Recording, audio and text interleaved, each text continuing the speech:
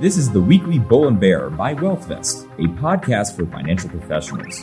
Each week, your hosts, Drew Dawkin and Grant Collins, will have an in-depth conversation on what's happening in the markets.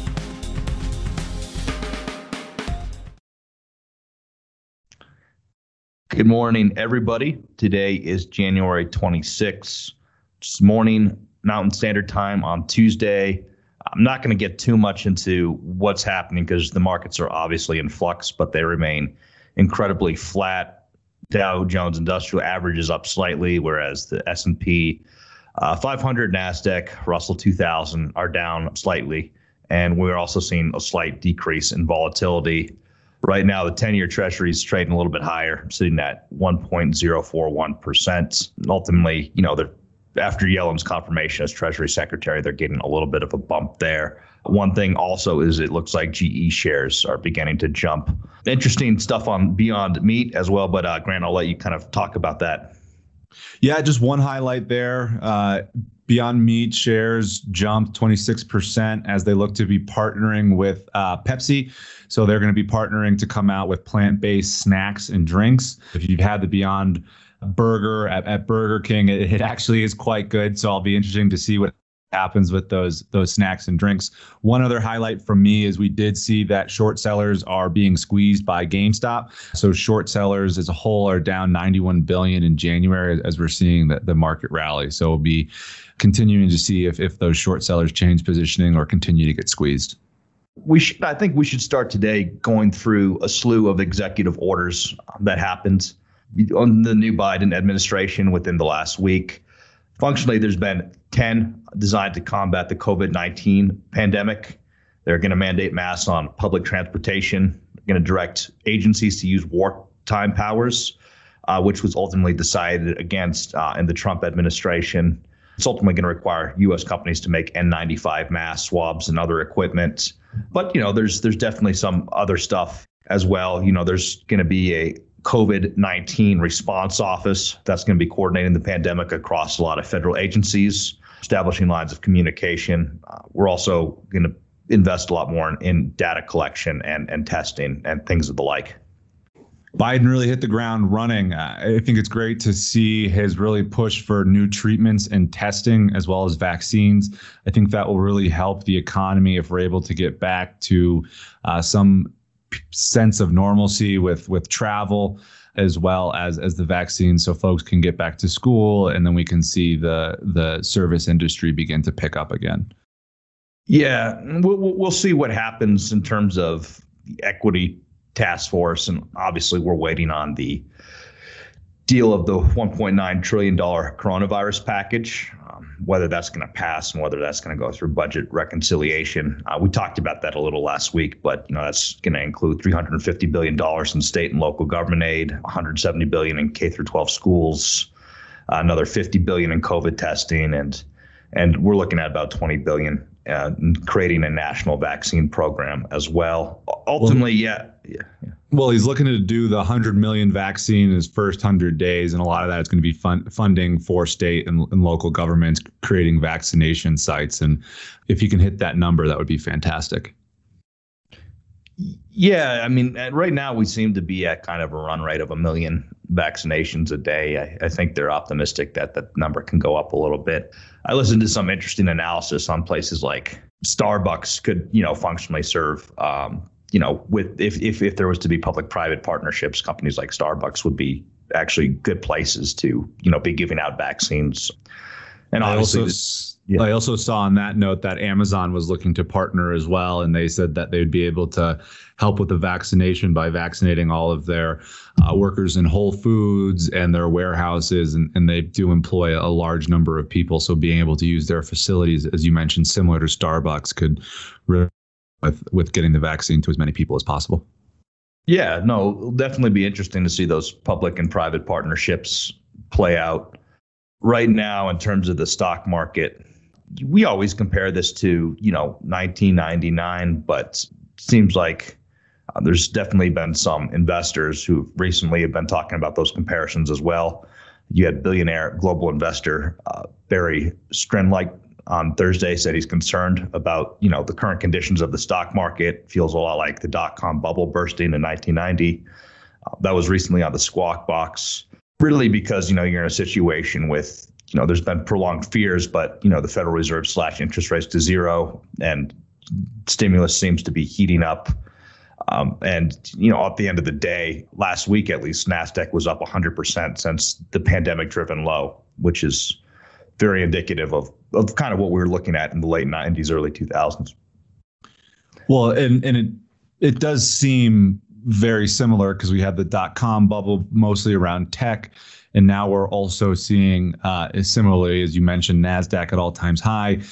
We also saw the S&P last week be up 75% from that down in March till then. And right as Joe Biden's taken office, we see the NASDAQ, S&P, and Dow Jones all pretty much at records high and continuing. One point that you just mentioned that I would also like to highlight is that he was warning people not to be too over levered right now, especially in the equity market, because rates are so low and trying to be highly leveraged. If we do see a bit of a correction, that could generate huge losses. He also commented that, and this was similar to the dot-com era, was that a lot of people are leaning on social media sites, so TikTok, Facebook, Twitter, whatever it is, for stock ideas, and that's really contributing to a lot of these rallies that we're seeing. So people are not really doing the research, but they see it on a social media platform and they keep on buying it, which is inflating prices. So that's one thing to keep in mind, is that we are seeing a lot of more younger investors through Robinhood apps be more involved in the market than we had previously saw. Right. And that's not too much unlike what was going on in 95. You had some highly speculative internet stocks, drove the NASDAQ up, 500% from 95 till March 2000 when it corrected. But that was largely, on the backs of younger consumers who, at the time were, baby boomers in their 30s were, did a lot of that. And we're certainly seeing something similar as well. Well, it's a herding mentality, and we did see companies begin to start changing their names in the 90s to reflect tech or different names, even though they weren't really involved in tech. So people were hopping on that. One other thing he did mention, stimulus is too big and we continue to see the market rise. One question that we keep on asking is this stimulus too much, and is it going to overheat the economy? We see Joe Biden's plan, which would be, again, a really large number. We talked about it last week on the podcast. Drew, what's your take on if this new stimulus could overheat the economy? Well, it seems like there's some serious concern. Right now, the plan is worth about 9% of pre-crisis GDP. So it would be, a lot more, roughly twice the size of, Obama's spending package in 2009. Of course, when we look at that now, U.S. grew relative to other countries, but it was actually, it was quite sluggish growth. Recessions are a lot different because there's going to be a lot of pent up demand on this, and people, are simply not buying because of the it's a pandemic, right? So it's a very different in nature. If you look at, Larry Summers, who was an advisor to Obama, he's worried that he said as much, if we get COVID behind us, we have an economy that is on fire last week, which is definitely something to look at because, the man was been instrumental in looking at, a couple of our most recent recessions. I mean, ultimately, at the end of the day, when we look at the number of non-farm jobs, it's right now our unemployment's, about 6.3%. It's below its pandemic peak. So we think of what happened, recently in terms of jobless claims increasing and everything. That might just be a lull rather than a double dip. And if that's the case, injecting, 9% GDP, or pre-pandemic GDP, into another stimulus, it could be cause to worry about some inflation. But right, that could be tomorrow's problem as well. So it's just you really got to compare the two things: the crisis today versus what could ultimately be tomorrow's problem. And we have seen the new Treasury Secretary Janet Yellen saying that we do need continued stimulus, but we are seeing some of the centrist Senate members saying that another round of payments maybe need to be more targeted. And I think you're right. I think there's two things that could be suspect to overheating. You have this increase of stimulus, and then you also have the monetary policy from the Fed, who is continuing to stabilize and buy bonds in the credit market, but then you're also seeing them keep their rates very low. So the combined, we could see them really overshoot that 2% inflation targets. And with the really expansionary fiscal policy as well as the loose monetary policy, those coupled can really cause the economy to overheat, in my opinion. But I do think you have a point that could be tomorrow's problem, not today's issue. Yeah, but also I think there's good reason to feel confident in the Fed right now. I mean, obviously Jerome Powell last week said that the time to raise interest rates is no time soon. Kind of pushed aside the idea that the Fed might soon start tapering. It's $120 billion monthly purchases of treasuries and mortgage-backed securities. But if you do get a lot of legislative stimulus, I do think monetary policy will change in accordance to that.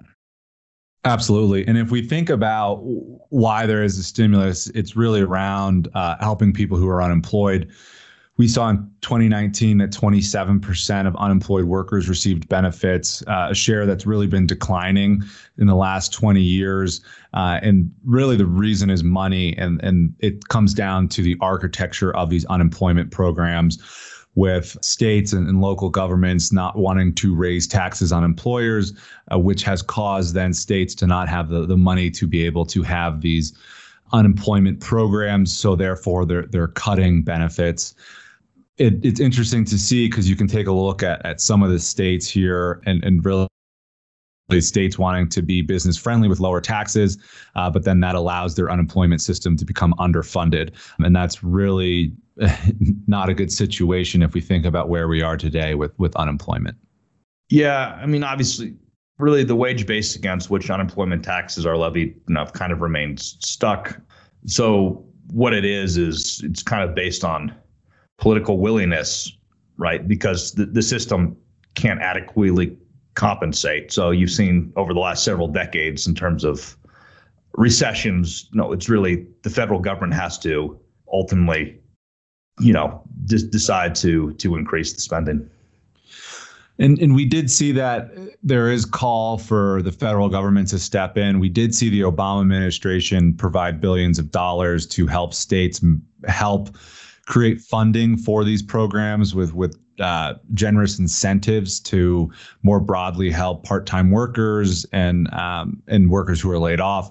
We did see many states go in the opposite direction, and so we saw unemployment funds continue to be exhausted. Today, the unemployment funds in 19 states debt of $47 billion to the federal government. So it in a time where we do see more people need unemployment, we are seeing that a large number of states are already indebted to the federal government. One thing we've talked about, but we should kind of readdress is now that there's a new administration, what the relationship with China will look like. In some ways, there seems to be a united front against China when we're looking at Sweden. So the Swedish government has ultimately decided that they would ban Huawei and the smaller Chinese firm ZTE from its 5G telecommunications network. What's been interesting, obviously, though, is Ericsson, the Swedish, big Swedish tech company, is against that, which is odd because, ultimately it would make Sweden or Ericsson, kind of a monopoly with its own country. But at the end of the day, Sweden, while, hyper rich and hyper industrialized, is a country of roughly 10 million people, whereas, China's 8% of its market. And you see a similar case with Howard Schultz and Starbucks, who's been really trying to talk to, American policymakers to decrease tensions with China, because at the end of the day, I mean, the loyalty to market share and shareholders and their company and everything else is ultimately greater than their home countries. So that is something that even if there is political will to rein in China's influence, you're going to see from C-suites, across the globe, definitely, some wariness in terms of going through with this. And the 5G is really a great example because that is really important for national security and nations' interests. And they really want to be involved as an owner, similarly what they have with postal services in many Western countries, which is why we did see the thought of investing in Ericsson, the U.S. investing in Ericsson, so then we have some skin in the game. There are some other ways that Western countries and really governments can incentivize, encourage business moving away from China and being so focused on that. We have seen supply chains move to different countries like Vietnam and Cambodia. Another thing is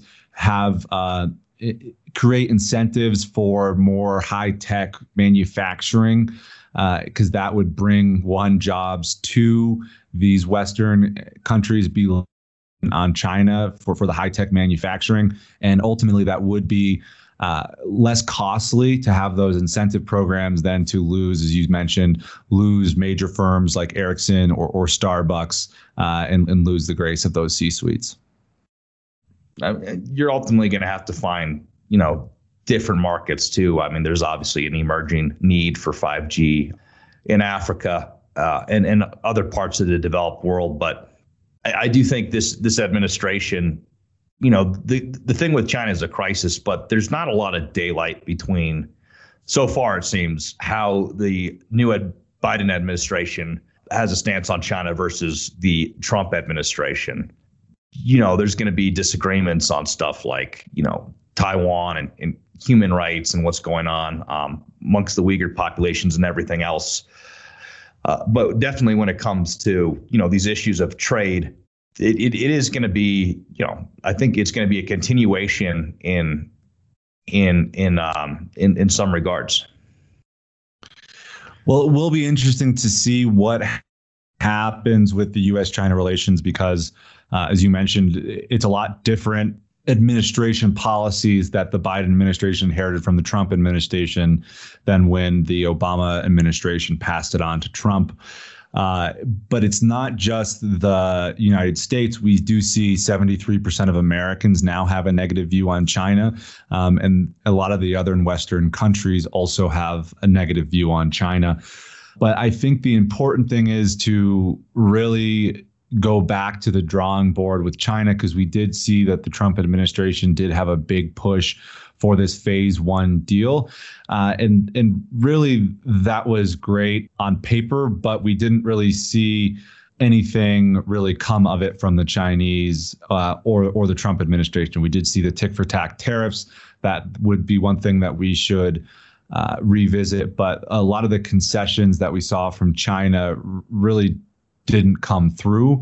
So how the Biden administration begins negotiations on giving up some of those tariffs, but then also negotiating over the Hong Kong sanctions, because we did see that over the Hong Kong has still continued to be a topic. And then we did mention but Huawei tech restrictions, and then also the delisting of various Chinese companies on our exchanges. It seems like things are heating up, and both sides have key negotiating points that they'll want to get across. Yeah, at the end of the day, I mean, there's a lot of talks comparing this to the Cold War. And if you're looking at foreign relations, you can have kind of a unipolar or a bilateral or a multipolar world. And I was just on a CE course with Advisors Perspective. They were discussing the facts. They had a course on China, but that, I mean, it's unlike the Cold War in the sense that, we haven't been able to stop our allies from pursuing, Chinese technology and 5G agreements. Yeah, I mean, we just mentioned Sweden. There's definitely some outliers, but there are going to be countries who still have a vested interest in China. We talked about how, yes, the average, 81% of Australians have a bad relation or a bad view of China. 74% of Brits, 85% of Swedes, 71% of Germans. But when you look at those countries, they don't have much better views on us either, right? So it's, so it is going to be tough to kind of create this new world of alliances, have companies, find and invest in new markets. I think one of the most startling things is when we look at 2000, direct investment in the U.S. by foreign companies plummeted 49%, ending at $134 billion.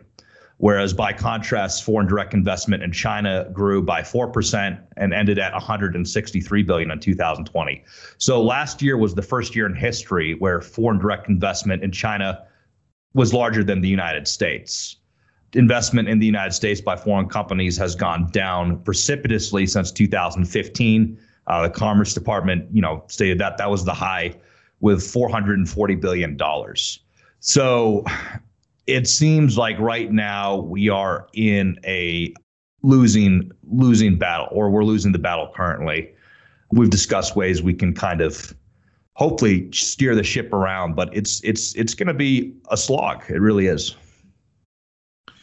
Yeah, and I think that's a great point, and we are seeing that the Chinese government is really invested in growing their economy with their incentives for local companies, but the United States is going to continue to have to take a bigger stance on it, and also work with other Western countries.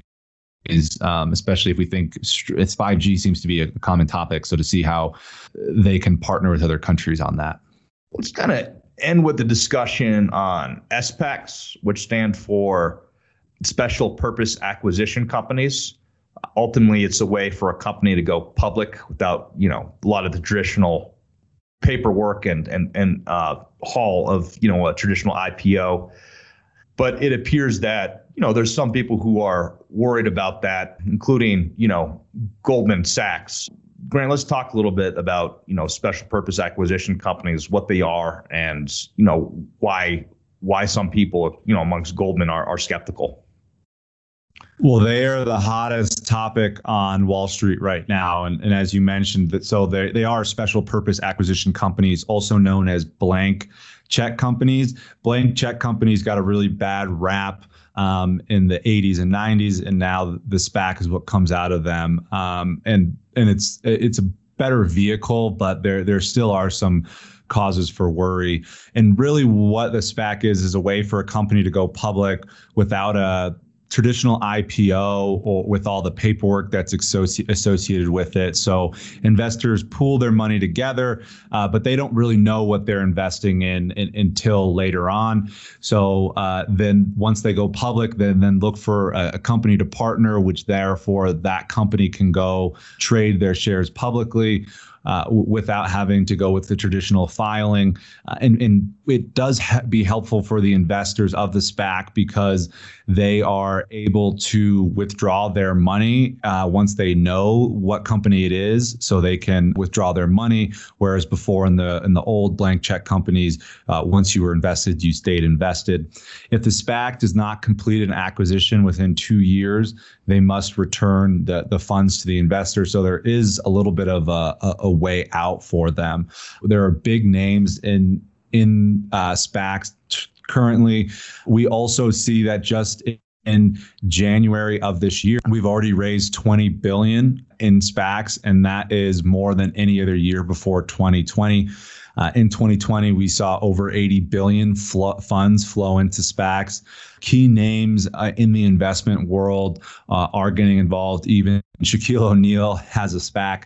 But really, we did see Goldman warn that because there is a limitation on the amount of information that is offered, that other investors may not be able to have a good idea of what is being offered. Also, since there are less requirements on the filing, some companies that probably wouldn't be able to go public with all of the disclaimers that are needed and the filing, that now these companies that may not have the best corporate governance or traditional profits, that may cause a problem moving forward. But we are continuing to see that in North America anyways, this is a really hot topic that we're going to continue to see as it's easier for companies and quicker for companies to go public with less disclosures. Yeah. And I think an additional benefit is that people will participate in SPACs, but ultimately there doesn't have to be the same sweeteners like warrants, right? So you have Thoma Bravo Advantage, which is a special purpose acquisition company. It raised $900 million the other week, and it didn't have to offer any warrants. So yeah, I think that's part of the allure as well. And with that, let's kind of get into the end of it and see, is there anything we overlooked, or is there anything we should be looking out for? One thing that we should be looking out for is we did see, coming from the Biden administration, we saw that there's going to be some policy around in the climate change. We did see Larry Fink. So Larry Fink is the chief of BlackRock. He sent out his annual letter and really taking a big stance on corporate climate disclosures and what their climate actions are, with the goal to be net zero. So BlackRock has $9 trillion of investment and has significant influence in a lot of different sectors. So if BlackRock is really throwing their weight behind climate change, we could see a lot of companies taking a bigger stance on their climate change initiatives. What about you, Drew?